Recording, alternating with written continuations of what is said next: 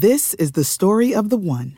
As head of maintenance at a concert hall, he knows the show must always go on. That's why he works behind the scenes, ensuring every light is working, the HVAC is humming, and his facility shines. With Grainger's supplies and solutions for every challenge he faces, plus 24/7 customer support, his venue never misses a beat. Call quickgrainger.com or just stop by. Grainger, for the ones who get it done. When you need mealtime inspiration, it's worth shopping Kroger, where you'll find over 30,000 mouth-watering choices that excite your inner foodie. And no matter what tasty choice you make, you'll enjoy our everyday low prices, plus extra ways to save, like digital coupons worth over $600 each week. You can also save up to $1 off per gallon at the pump with fuel points. More savings and more inspiring flavors make shopping Kroger worth it every time. Kroger, fresh for everyone. Fuel restrictions apply. Listen, I've traveled every road in this here land. I've been everywhere, man. I've been everywhere, man. Across the deserts bare, man. I breathe the mountain air, man. I've traveled, I've had my share, man. Welcome to the Arrowhead Addict Podcast. I am your host, Adam Best, here with Sterling Holmes. This is our first time ever doing the Wednesday show. We are pumped to be here and doing this for you. We're going to be trying a lot of things out today, very experimental. So to quote Russell Wilson, let's ride. And that was I've Been Everywhere by Johnny Cash, a tribute to L'Jarius Sneed, who was the everywhere man on the field last Sunday. Just a really impressive performance. So that's a little tribute to our guy Sneed.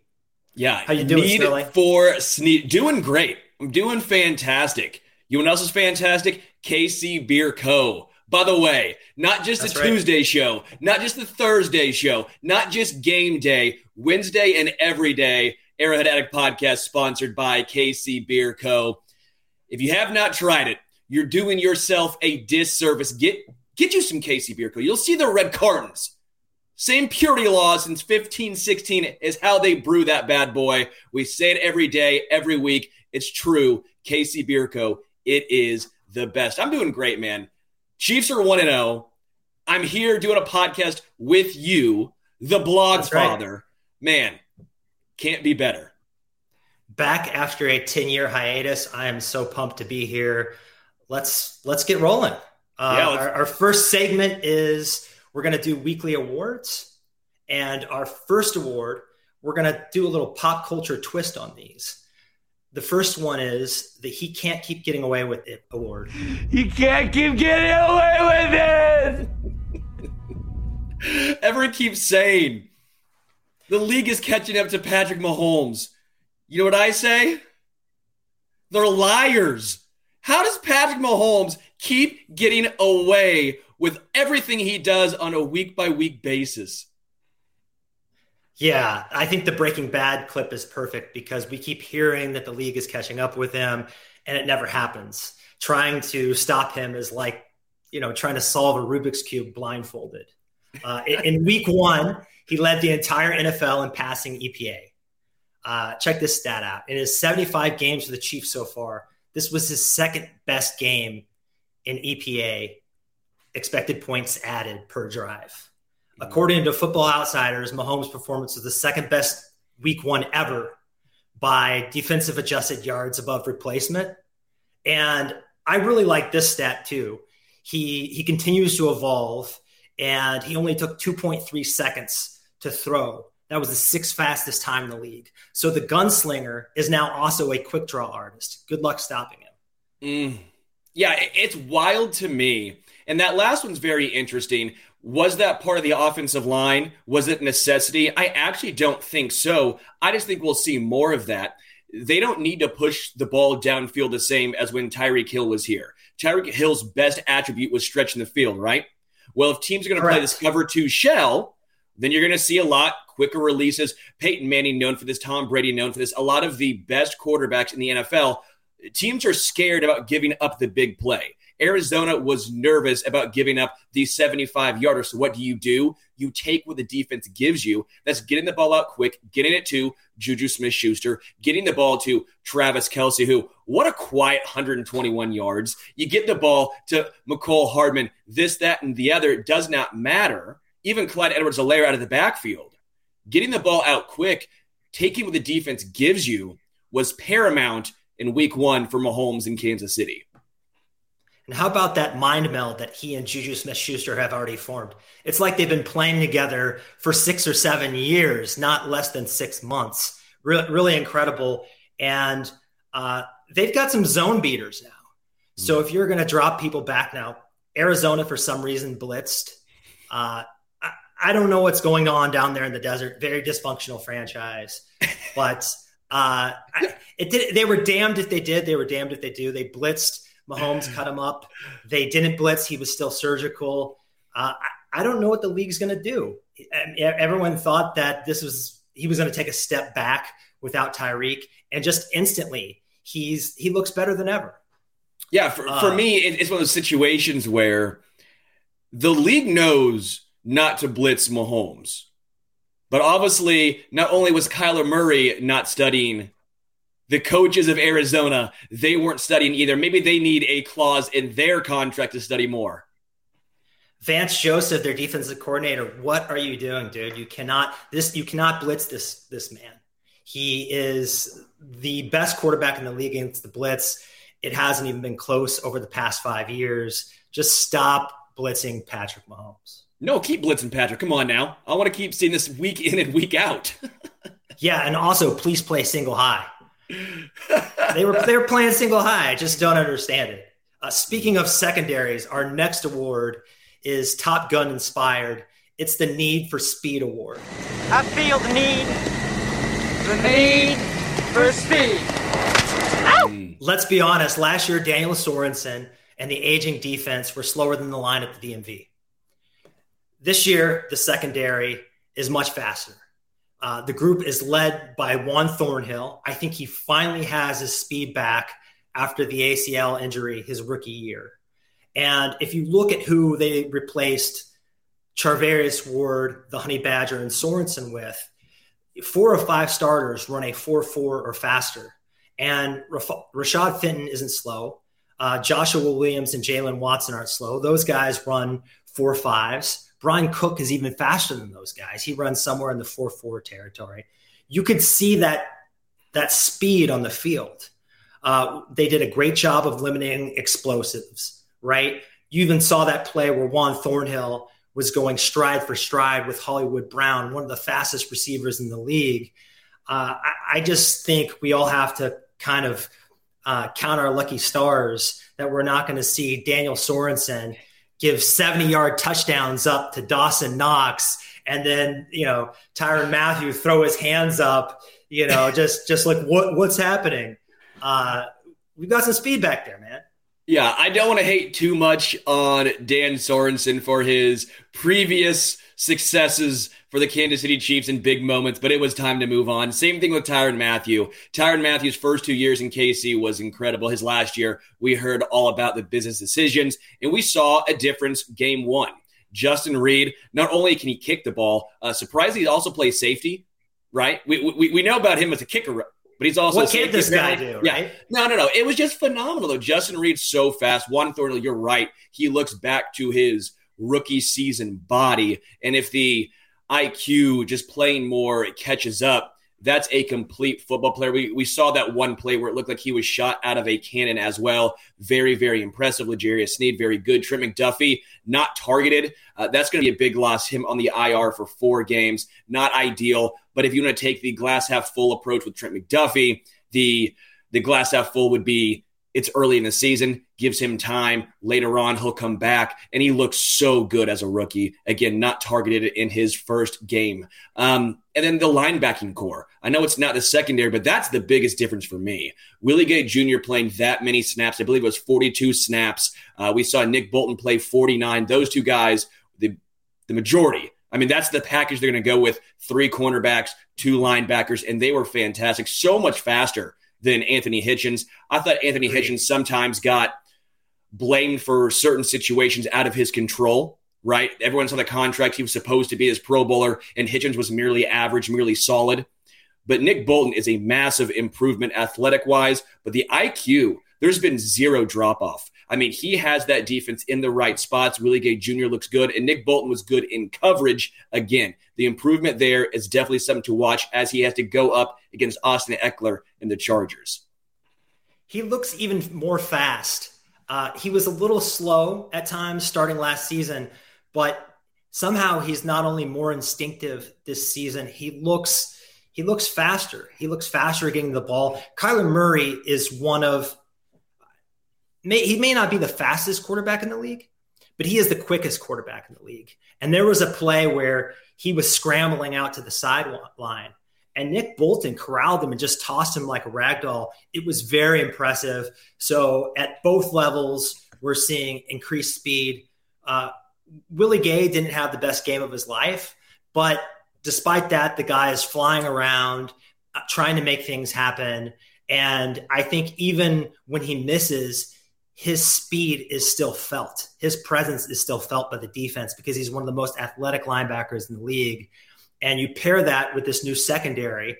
The other silver lining with our guy McDuffie being out is Jalen Watson stepped in and got some immediate playing time.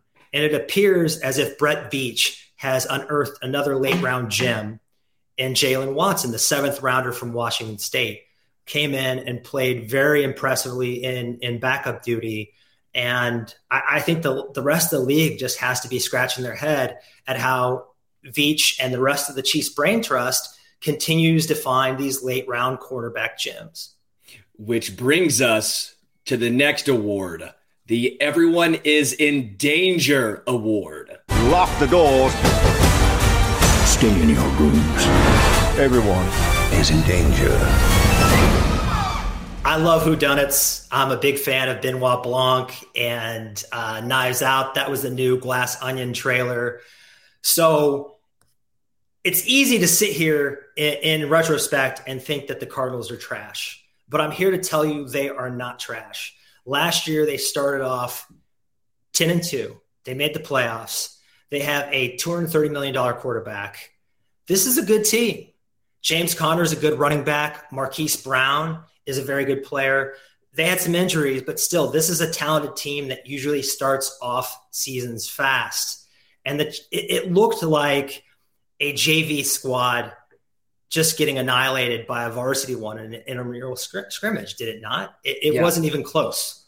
Yeah, it was interesting to watch because I didn't think Arizona was a bad team. I don't think Arizona is a very good team. I said going into this year, I think they take a step back. I think some of the contract drama, some of the dysfunction between the front office and Kyler Murray. I think Cliff Kingsbury is not a great head coach. I thought injuries, obviously early on, plays a fairly large factor for the Cardinals in this one. But again, you can only play who's on your schedule. And it wasn't like the Chiefs just barely beat the Cardinals. They trounced them.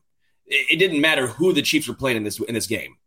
They were getting the win with how they were playing offensively and defensively. So as much as we can say, yeah, the Cardinals, they're not a great team, the Chiefs took care of business and did everything they could possibly do. There was no more you could have asked from them in this game. When Chad Henne is getting snaps with about 5 minutes left in the fourth quarter, yeah, that's an ass kicking. Yeah, it felt like they kind of took their foot off the Cardinals' throat in some instances, right? They kind of left some meat on the bone. If McColl and Mahomes would have hooked up on one of those long bombs, if Juju hadn't fumbled, it was pretty close to a perfect game. But the scary thing is you got the feeling that they took their foot off the gas a little bit at the end of the first half. And as the game went on, and you're right, I don't think Cliff Kingsbury is a very good coach. And you had the whole thing about Kyler Murray and his contract and needing to study. That would never happen with the Chiefs. And let's just be thankful that our franchise, the franchise that we cheer for, is one of the most well-oiled machines in all of sports. Yeah. The roster is just stacked. We hear a lot about the household names, right? Chris Jones, Mahomes, Kelsey. But I think maybe the strongest unit on the roster is the offensive line, particularly the interior offensive line. Creed Humphrey has only allowed 1 sack in his career and was flawless. Joe Thuney was flawless. Now we lost Trey Smith, but like we mentioned on Sunday, Nick Allegretti steps in and they don't skip a beat, right? Yeah, I mean, that offensive line is just incredible. Even if Trey Smith needs a game or two off, I'm not worried at all. I don't know if I would say they're the best offensive line in the NFL. I'd have to do a little bit more research, and I do think you can make the case that they're the best interior offensive line in the NFL. I think Orlando Brown Jr. is above average. He's not in the elite category yet, although I do think week 1 he did show why he's betting on himself, right? That was a very good week 1 performance from Orlando Brown Jr. Andrew Wiley's, he's good, right? Or fine, I should say. Andrew Wiley's not some spectacular right tackle. I talked to Tim Grunhard yesterday. Even he said, yeah, he's good. He's fine, but he's not an elite right tackle. But he does a good job in multiple roles. And that's what it comes down to is the interior offensive line, fantastic. The tackles, they're solid enough. They're doing a great job on the ground, at least through 1 week, getting holes for every single running back. Didn't matter if it was Clyde, Pacheco, Jerick McKinnon.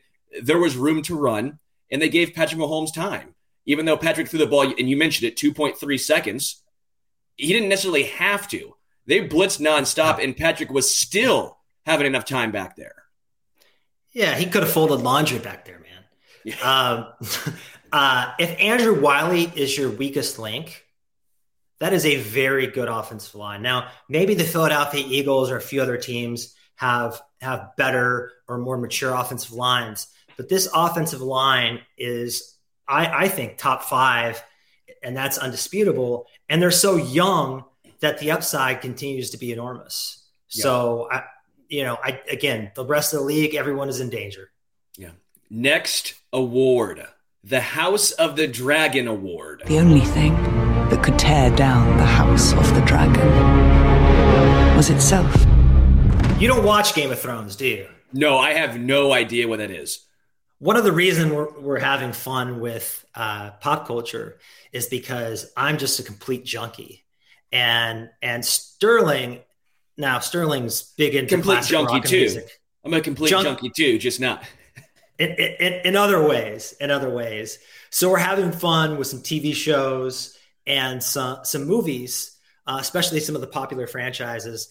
We're actually, this is a little teaser. We're going to close each show with a segment I think you'll enjoy.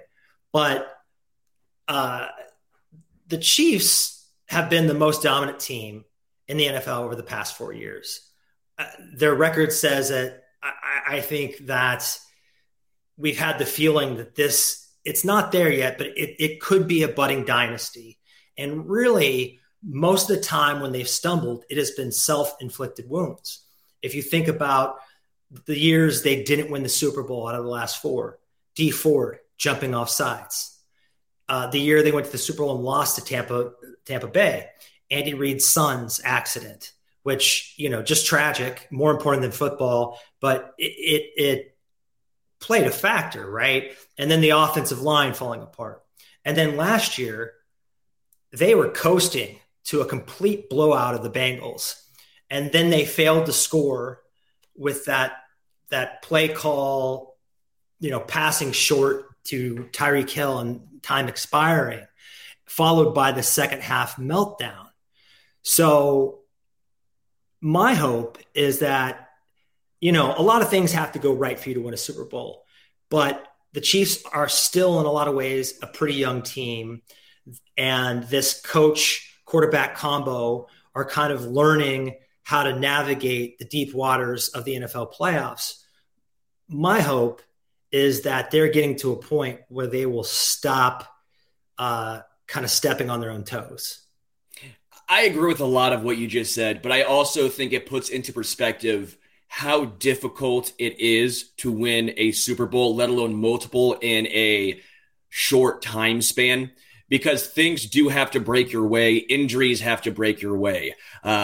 You could also make the case that while you're talking about the Bengals game where the Chiefs failed to score and the Bengals had this dramatic comeback, what do you think the Houston Texans were doing when they were up so big early on and choked that game away? No, I'm just saying the Chiefs are a much better team, were a much better team than that Houston Texans team, right?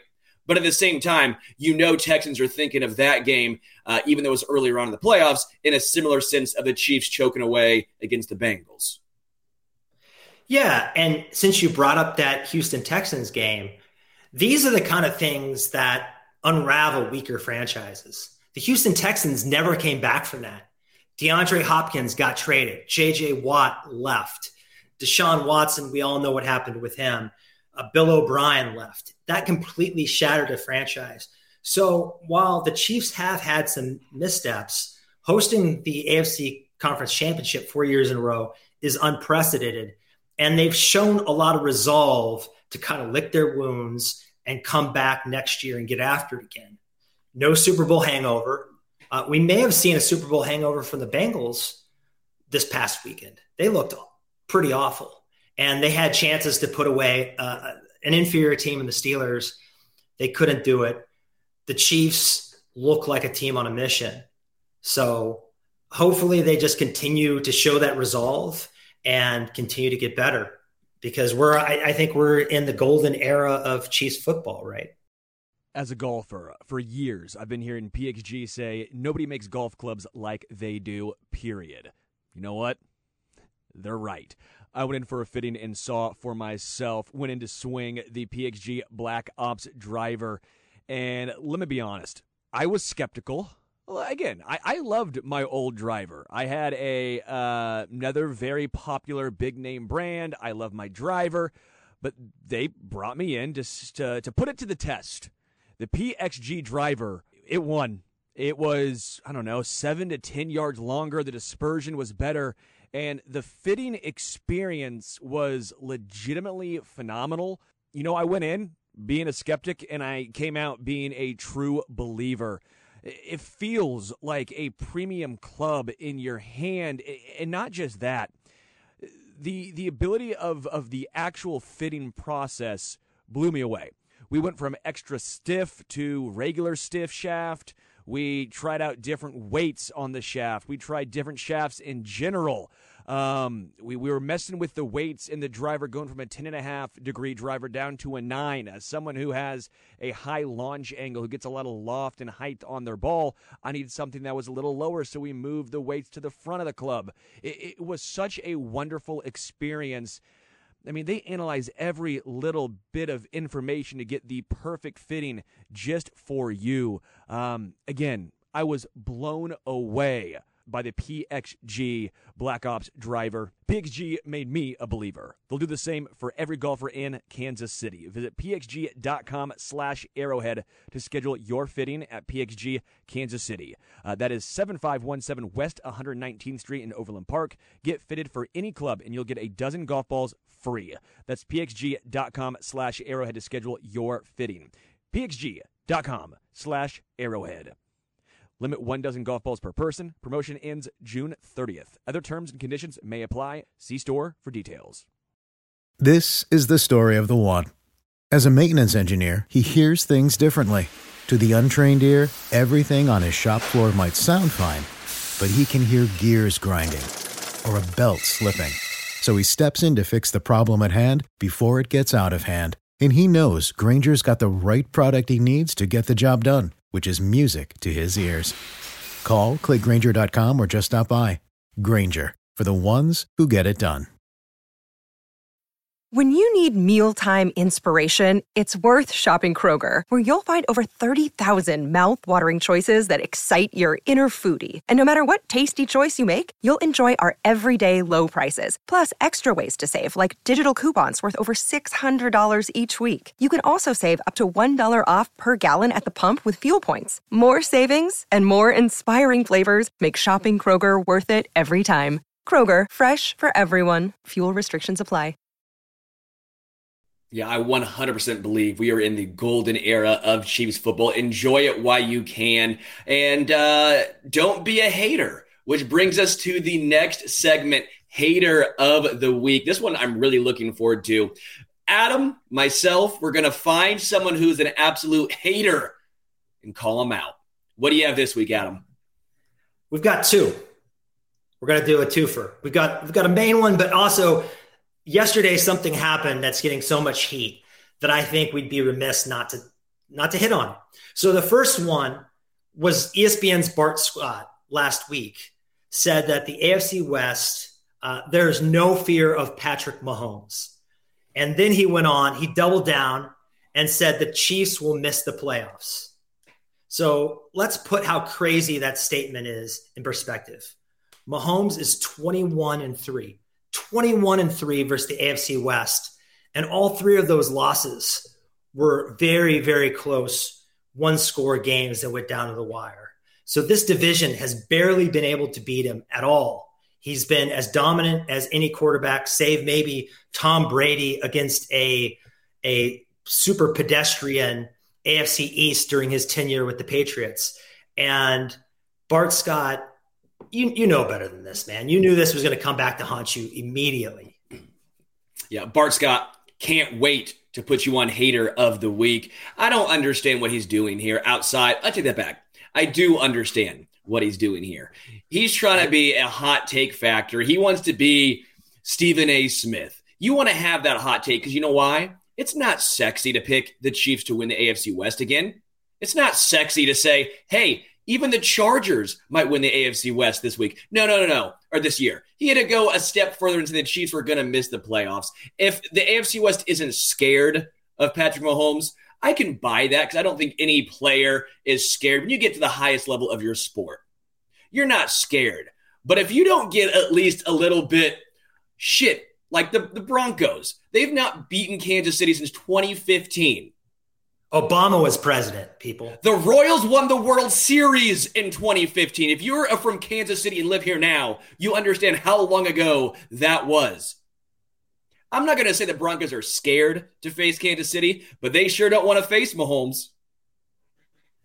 Well, and also, if it wasn't fear, then what prompted the Chargers to go out and get Khalil Mack and J.C. Jackson? What prompted the Raiders to go get Devontae Adams and the Broncos to get Russell Wilson? This is a division that has been so tormented by Patrick Mahomes that they collectively made maybe the most drastic moves we've ever seen in an offseason from one division.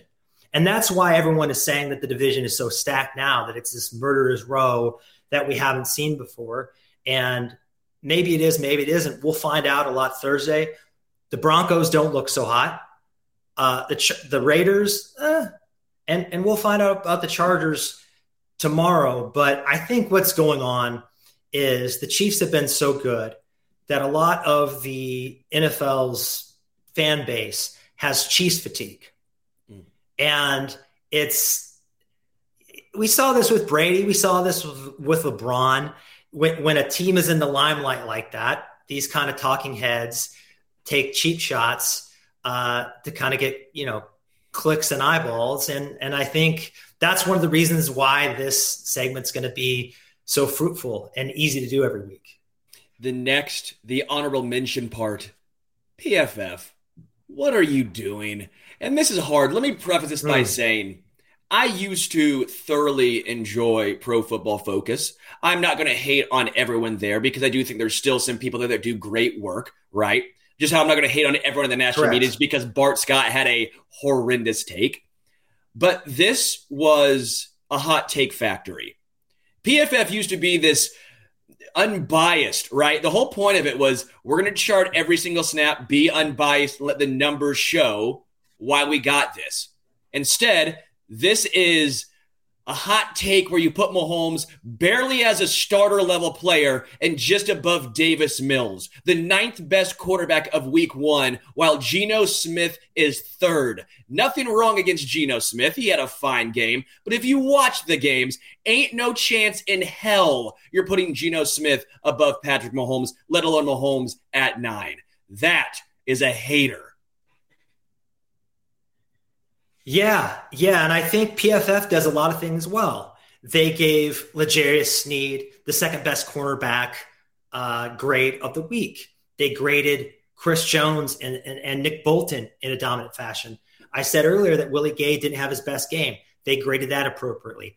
But when it comes to the quarterback position and all the intricacies and nuances And when you have a player like Patrick Mahomes versus a player like Jameis Winston or Davis Mills, I mean, this is like comparing Mozart to the guy at your local, jazz band that you see playing on the street, on the weekend to collect spare change. They're playing different sports. They're playing different music. And the way Mahomes influences a defense, even pre-snap, but then you get into the degree of difficulty on the throws Mahomes attempts. A lot of quarterbacks wouldn't even attempt them. And the out-of-structure magic and the things he does, I don't know how you could watch that game. And now we already pointed out how his efficiency metrics were just off the chart. Mm-hmm. But watch that game and tell me that guy is not at least as good as anybody doing it right now. It's just asinine. Yeah, it's mind-blowing. And I don't want to take anything away from Josh Allen, right? Josh Allen, I think, had himself a very, very good game. 2 interceptions. 1 was his fault. But even then, Mahomes outplayed Josh Allen. There's no ifs, ands, or buts about it. I'm on record now saying I'm done with these comparisons of Allen and Mahomes, who's better, because I think it takes away and detracts from how good both of them are individually. It makes you angry sometimes when you see a Bart Scott, when you see a PFF, instead of realizing for what it is, it's trash. It's bad. Enjoy it. We're talking about how great Mahomes is. Find who you trust, who you believe, who you agree with, or even if you disagree with them, someone that you respect. Those are the takes that matter. If you don't respect an account, a person, someone who comes up with this stuff, if that guy came up to you and said, I don't like the way you dress, would that guy would you take it with a grain of salt? Would you take it as truth? I like your shirt, by the way, Adam. That's not what this is about. But if you don't respect that opinion, then don't respect their football opinion. I'm going to be more laissez-faire about this because it irritates me to no end, and I've come to enjoy. Mahomes is so good. If you're doing this just to discredit him, you are a hater. Let's just enjoy it. We've been blessed to have the new iteration of Brady versus Manning.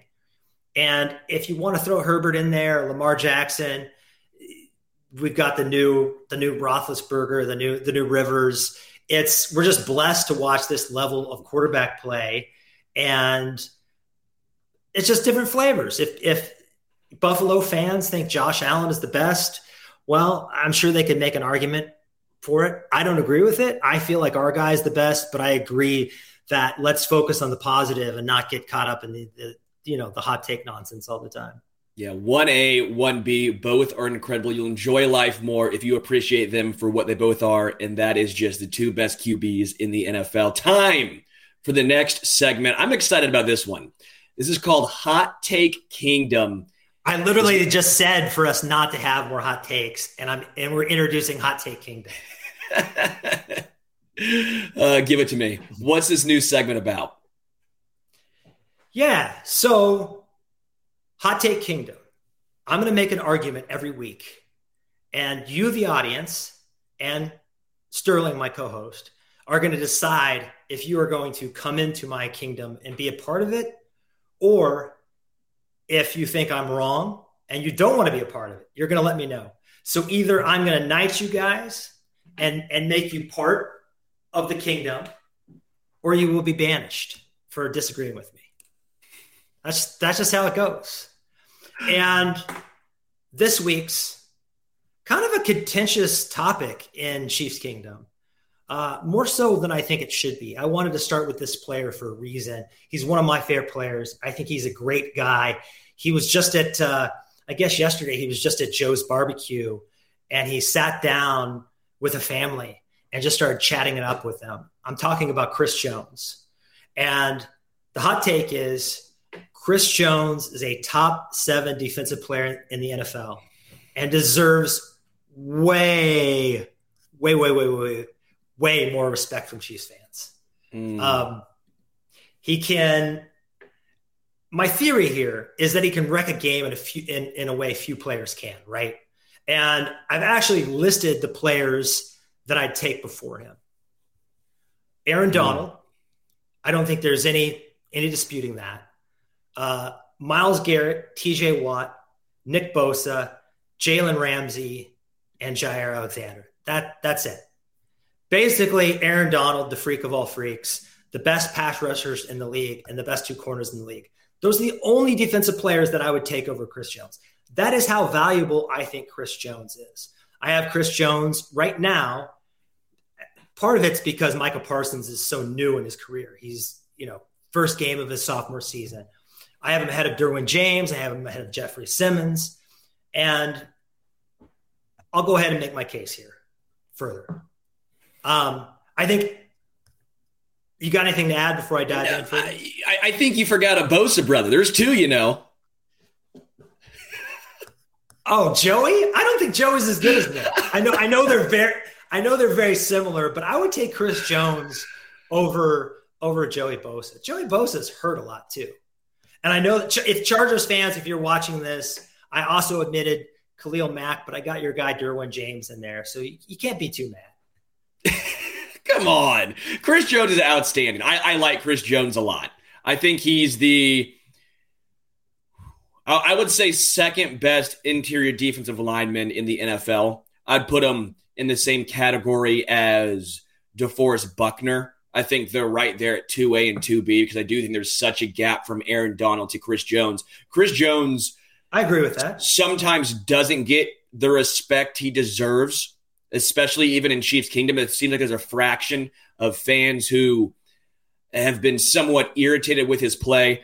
I'd probably go with Tre'Davious White as well. The Bills cornerback. I think Trey White is incredible. If you're going to count, for sure. If you're going to count any safeties, you could probably say Jordan Poyer or Micah Hyde, but I don't think safety is necessarily as important as a position as a guy who can get after the quarterback.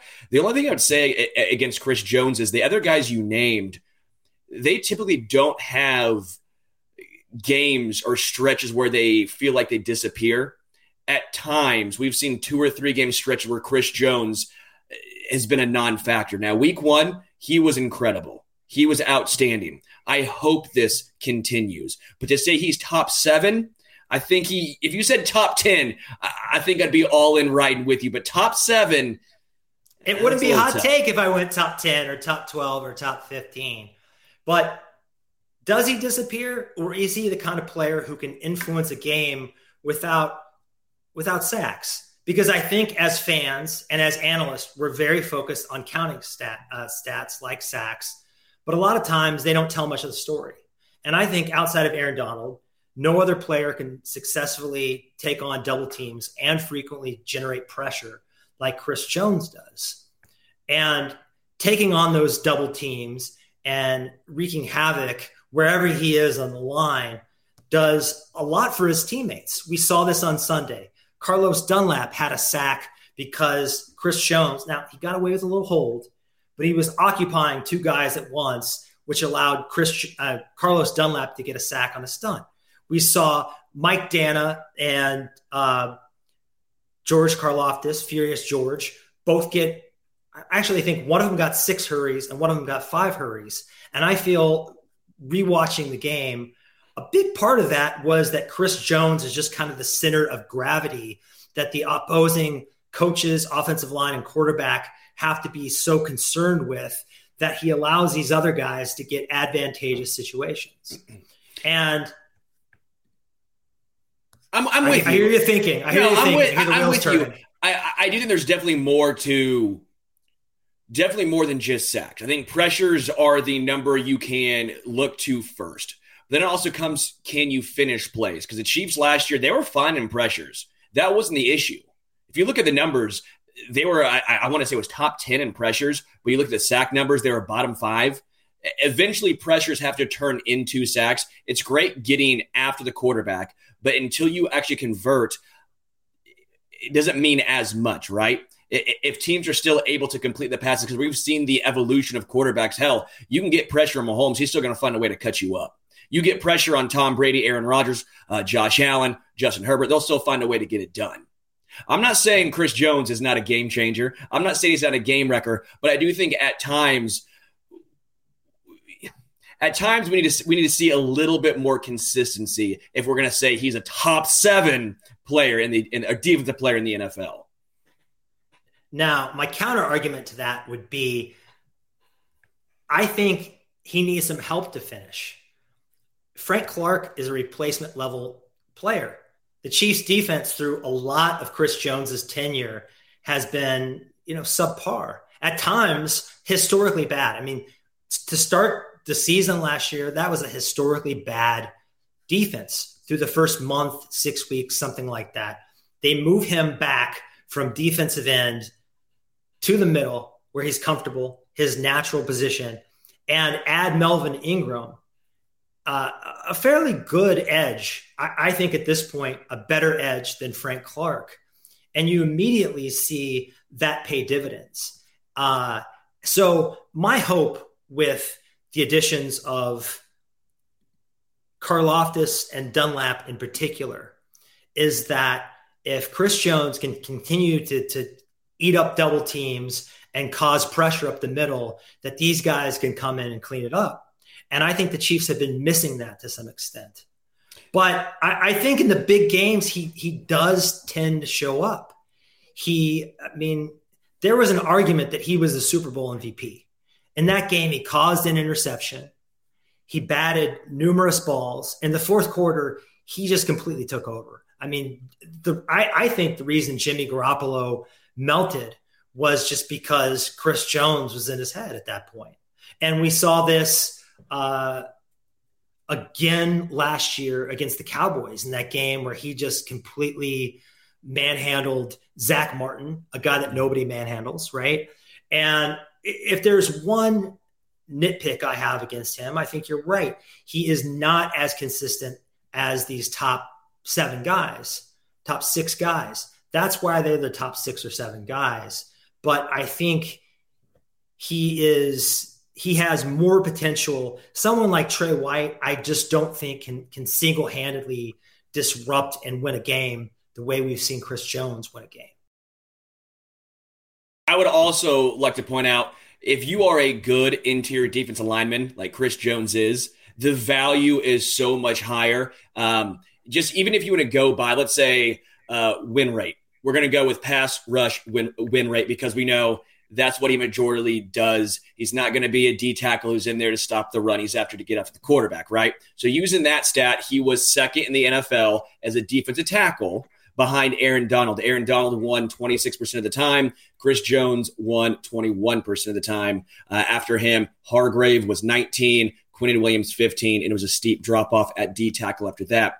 But if you're going to go with game changers, then if we're going to use the same stat, we're going to use edge guys now. Myles Garrett was 28, Robert Quinn 26, Josh Sweat 26. Wow, the Eagles were getting after the quarterback last year. Jadeveon Clowney surprisingly 24, TJ Watt, Bosa, then Derek Barnett also in the Eagles at 23. So if you're just going by pass rush win rate, which is what you were tough word to say, which you were trying to go by as far as not just sacks, but as far as pressures, I know it's different positions, but if you're going to go by influence in a game, could you make the case that those guys influence more, even if it is a different position? Possibly. But my counter argument to that would be that Aaron Donald and Chris Jones see more double teams. And Aaron Donald does a lot.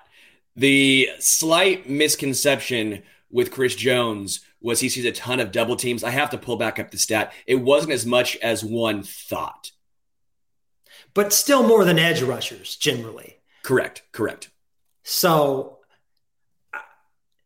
I don't know if it's because his salary. And I think when you are one of the highest paid defenders in the league, this is why Frank Clark opened himself up to such scrutiny, right? If Frank Clark was making, if we surrendered a 4th round pick and he made $11 million a year, would people be so upset about kind of the way Frank Clark's tenure in Kansas City went? No. Chris Jones is one of the highest paid defensive players in the NFL. So I understand when he hasn't had any actual sacks in the postseason, people kind of feel like he isn't, the Chiefs aren't getting what they paid for. But I think they mostly have gotten what they've paid for. And I think if he can stay healthy and without the goofy kind of experiment to play him out of position, this can be his best year yet. And you made a statement about him not being good about the run. Sunday, he was very, very good against the run. He actually graded better against the run than he did against the pass. Most notably, there is that play where he just devoured. I think he just ate James Conner as a snack, and James Conner fumbled.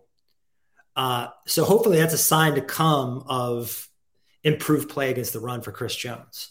We got a question. Is the win rate based on one-on-one? The stat I have does not show if it's one-on-one or if it's going up against multiple guys.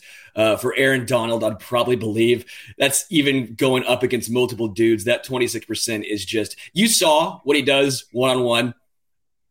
It's question, over. Jerome.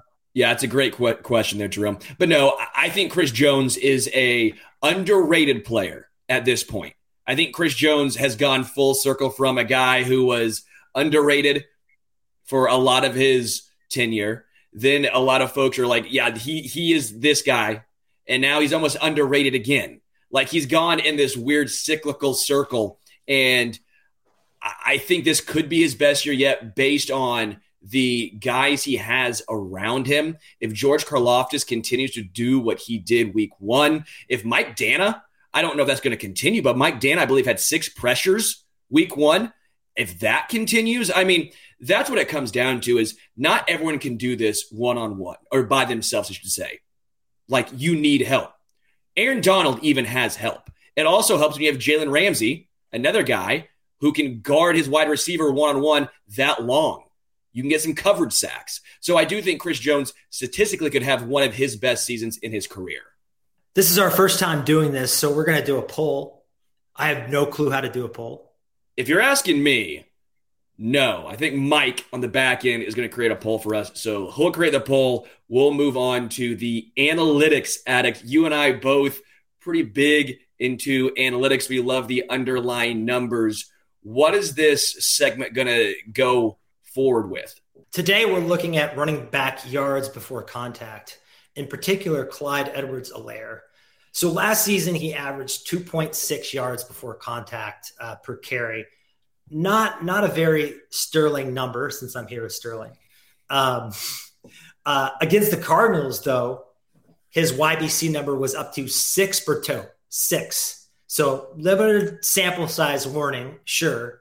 But let's hope that a fully healthy CEH appears to have better burst. We know, actually, it was a story that broke on this podcast about CEH struggling with the gallbladder issue. And we know he had just a laundry list of other health issues. He never really had a regular rookie season because of COVID and COVID protocols, correct?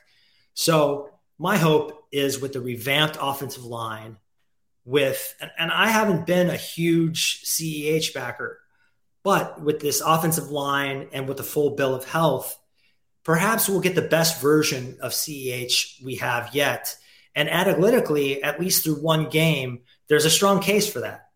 Yeah, I also think they used him better week one than we've seen in years past with Clyde. They used him in the passing game a few times, and he looked good. I do think the health is the main issue, right? I think health was what was holding him back. I think having the full offseason OTAs, because once he got healthy from the gallbladder surgery, once he got his speed, his athleticism back, because it takes time. This isn't fucking rec league basketball. This is the NFL. If you are just even off a little bit, you're half a step slow. Not everyone's half a step slow. You're not still getting by these guys. These are all world-class athletes. Once we saw him get back to his weight, his health, he was really solid. Then he broke his collarbone. But now we're seeing him back, and he looks extremely good. I do think some of the yards per contact, like you mentioned, comes from the offensive line. That interior is just so good. We know our Leonard Brown Jr. can block in the run game and run protection based on what we saw with him in Baltimore. I'm excited for Clyde. I was saying this. I hated the draft pick because I hate any running back drafted in the first round. But I think he's a really solid running back that's being undervalued, especially to play fantasy football. I kept telling folks he might be a 3-down back, and we saw a lot of that early on week one until it was a blowout. Then we saw Pacheco really get his opportunity. while Isaiah Pacheco also did very good. I think that also speaks to how good the offensive line is as a whole. Yeah, I'm not going to lie. I was out on Clyde, and one of the cases against him as a receiver was, well, dude, you're playing with Justin Jefferson and Jamar Chase. Honestly, maybe the two best receivers in the NFL, despite being in their second and third year. And those guys were just clearing out ungodly amounts of space for Clyde. And so, of course, he was catching little dump offs in the flats and whatnot. But on Sunday, he did look spry and kind of silky smooth in the passing game. His hands looked good. He was kind of firing on all cylinders. And I agree with you. A lot of that yards before contact stat can be attributed to the offensive line, but he was hitting the hole faster. He was hitting the hole harder. He's always been a tough runner who put his head down and churn. But the speed he was getting to the offensive line with, I saw a notable difference on Sunday. And to me, that's a very encouraging development, because really it didn't look like, in the past at times you could compare Clyde to, say, Jerick McKinnon. And it just felt like Jerick McKinnon was hitting the hole so much faster than Clyde. And maybe a little bit of that was still there. I mean, Jet is a very quick dude. And Isaiah Pacheco also has some serious wheels. But Clyde did not look slow to me on Sunday. Yeah, I always considered Clyde as the Mario of a running back, where he doesn't excel necessarily in one specific attribute, right? But he does everything well. Solid in pass pro, solid receiver, not the fastest guy by any means, but he has a little bit of burst, solid vision. And that's what I think we're going to see from Clyde. And that's also why I think he can play 3 downs, but why Andy Reid and the Chiefs decided to keep Jerick McKinnon and Isaiah Pacheco. They do bring a little extra wrinkle because they do have something those guys both excel in, the jump cut, the one cut, the you make one cut and gone. Yeah, Jerick McKinnon can do that. That's not Clyde's specialty. But if you want someone who can do a little bit of everything well, then Clyde is the guy for you. They got Ronald Jones, too, who not good at pass pro, not good in the passing game. But if you want like a one-cut home run hitter, he's that in a way Clyde is not. So this is the best running back room the Chiefs have had. And I think that's hard to argue against. I really like the depth. I think that they're prepared for injury. I can't get the picture of Mario. Now whenever I see Clyde run, I'm just going to see, his little Mario, Super Mario legs. Just going to picture him hitting some bricks or something. He's such a compact, tough little guy. But that's the first segment of Analytics Addict. If you guys have stats you want to point out for us, hit us up on Twitter. You know where to find us. Our handles are on the screen right now. This will be a reoccurring segment. And speaking of reoccurring segments, our final one, this should be a little fun, is called Spot the Fake. So earlier I mentioned that while both of us are pop culture junkies in our own ways, Sterling here is not – he's kind of like a Marvel, Lord of the Rings, Star Wars, Game of Thrones virgin. Is that fair to say? Oh, yeah. My old Jeep had a Star Wars logo on it, and I had zero idea. I got it used, obviously. Whoever had it before me had some Star Wars logo. And I'm like, someone would come up to me like, yo, nice logo. I'm like, thanks, man. Appreciate it. I had no idea what it was. And someone eventually came up to me and goes, are you really big into Star Wars? I'm like, no. And they had explained to me that was a Star Wars logo. So I even had it on my car, and I still had zero idea. Well, you're smarter than the rest of us. You have all this time and money, and we're all wasting away on the MCU and all this stuff. So what we're going to do here is I'm going to list off 4 things. 3 of them will be real, and the 4th one, in any order, will not be. And Sterling has to try to identify which one the phony is that I came up with. So the first installment is, which of the following is not a droid from the Star Wars series? L337, R2D2. I know that guy. K2SO.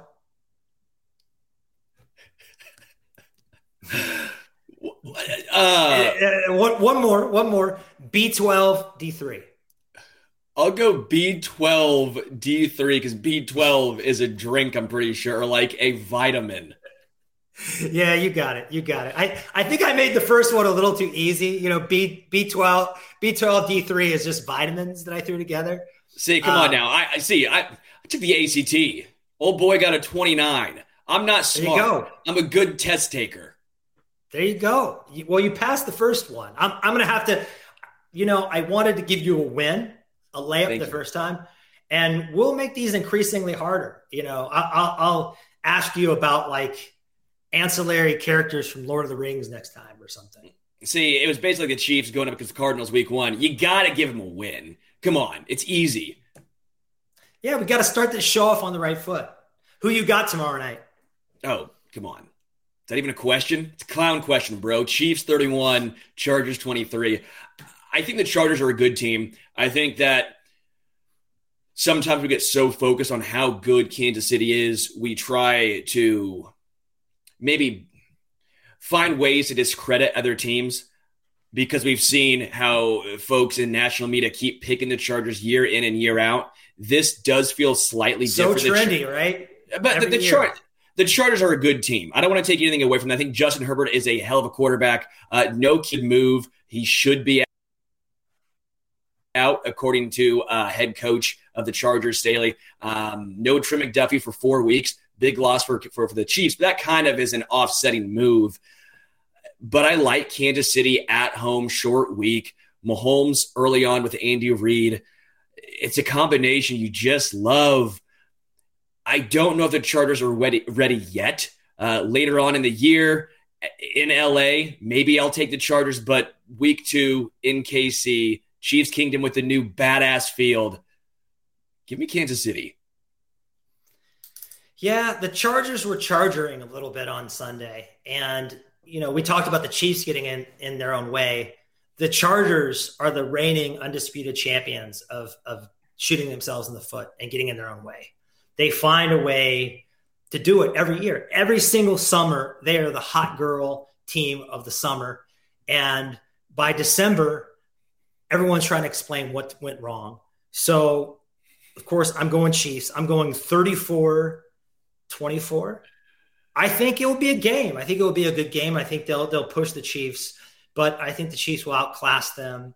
And I'm predicting MVS to catch his first bomb of the season. What makes every time the Chiefs go up against the Chargers interesting, it's not just Mahomes and Justin Herbert, it's Brandon Staley. It's how is he going to coach? Because he's extremely aggressive. And it worked for him the first time around last year. Second time, you could have made the case it could have worked for him, but his tight end should have caught that ball. He dropped it and ended up knocking himself out. If he makes that catch, we're probably talking about a completely different situation. But he's so aggressive that he sometimes leaves points on the board. We all remember them not choosing to go for the field goal right before halftime, came back to bite them. So I do think that's something interesting to at least monitor is, does Staley coach any differently as far as aggressiveness? Because will they be going for it in their own 50 or on their own 50 early in the game again? Yeah, and their offensive coordinator, Lombardi, in my opinion, he left a lot to be desired last year. They kind of had a little bit of a robotic ho-hum offense that didn't generate a lot of explosives. And I think one thing that they don't have that the Chiefs have is they don't have elite speed on their offense. They don't have the guys that can take it to the house like McCole and Marquez Valdez-Scantling. And I'm hoping that is the difference, that our team speed really shows out tomorrow night. But I guess we'll have to see in about 24 hours, won't we? Yeah, one last thing I want to say. Jerome had a great comment. Do you feel Chargers play to level of competition? I think that's a very good point. The Chargers are seemingly always doing that. against good teams, the Chargers play close. Against bad teams, they play close. Against the Raiders, with a chance to make it to the playoffs, they play extremely close and choke it away. It's kind of just the Chargers' method. I don't know if it's a mental thing. I don't know if that just shows I would say, discrepancy in the NFL where it feels like there's not a ton, where a lot of teams are just in that middle ground, because I don't think the Chargers are an elite team by any means, but I think they're a good team. But they seemingly always play to competition. So, Jerome, I think it's a very good point. Yeah, it's a really great point, because if you recall, one of the things that unraveled their season last year was that loss when they went down to Houston and got beat by the freaking Texans. That probably cost them a playoff berth. So yeah, I do think they play to the level of their competition. And part of that probably comes down to coaching. And I think most people would trust our coaching staff more during crunch time. Oh, easy. It's Andy Reid. I know he's had his fair share in the past of blunders, but that's going to happen when you are in the spot that he's been in for as long as he's been a head coach. Bill Belichick had his share of late decision issues that have not gone his way, and some you look back and say, yeah, he may have gotten away with that one. Tom Brady and the Tuck rule. I mean, there's so many situations you can look back and say, if one thing broke this way or that, we're talking about a head coach and decision-making completely different. I do think Angry Drunken German had a very funny comment here. Staley coaches like a 12-year-old plays Madden. I kind of agree, but also it did work the first time around against Kansas City. And if they're picking up those 4th and 4s, 4th and 5 from midfield, that can be a massive difference. Again, it's a risk, but it feels like a risk he is willing to take. Some of the analytics even disagree with how aggressive he is, but it works in a game-by-game basis. And if it doesn't happen, like again, I always go back to that touchdown that the tight end knocked himself out on. I do feel if he catches that ball, are folks afterwards saying, wow, Brandon Staley, what a hell of a call. Look at the stones on him. What a great head coaching performance. I do think that's something to put into perspective. Sometimes the process can be right and the result is wrong. When you have a quarterback like Justin Herbert or Patrick Mahomes, if you start kicking a lot on 4th and 1, 4th and 2, that's not a sound rationale either. So, but I think not only is Andy Reid a more tested and innovative coach. This is an offensive league, and Brandon Staley is a defensive coach. So there's an advantage too. But there's an argument that the Chiefs have the best set of coordinators that they've been able to retain in the National Football League. We've been very blessed that other front offices, other owners haven't hired Eric Bieniemy. And I think that is going to be one of the linchpins that continues to hold this offense together and gives it continuity despite so much changeover. So I will also say, for everyone who likes Arrowhead Addict, we'll be doing a pregame, halftime, postgame tomorrow. All be live. Going to be fantastic. Adam, you going to be there? I think I will be there. Matt Verderam, Patrick Allen should be there. Should be a great time. So if you want to listen to more Chiefs talk from Arrowhead Addict, check out tomorrow, pre, half, and post. I will be there definitely for the post game. So, hey, thanks for everybody for hanging out with us today. We'll keep working on this show. Let us know what you think. And until next time, I'm Adam. This is Sterling. Go Chiefs. This is the story of the one. As a maintenance engineer, he hears things differently. To the untrained ear, everything on his shop floor might sound fine, but he can hear gears grinding or a belt slipping.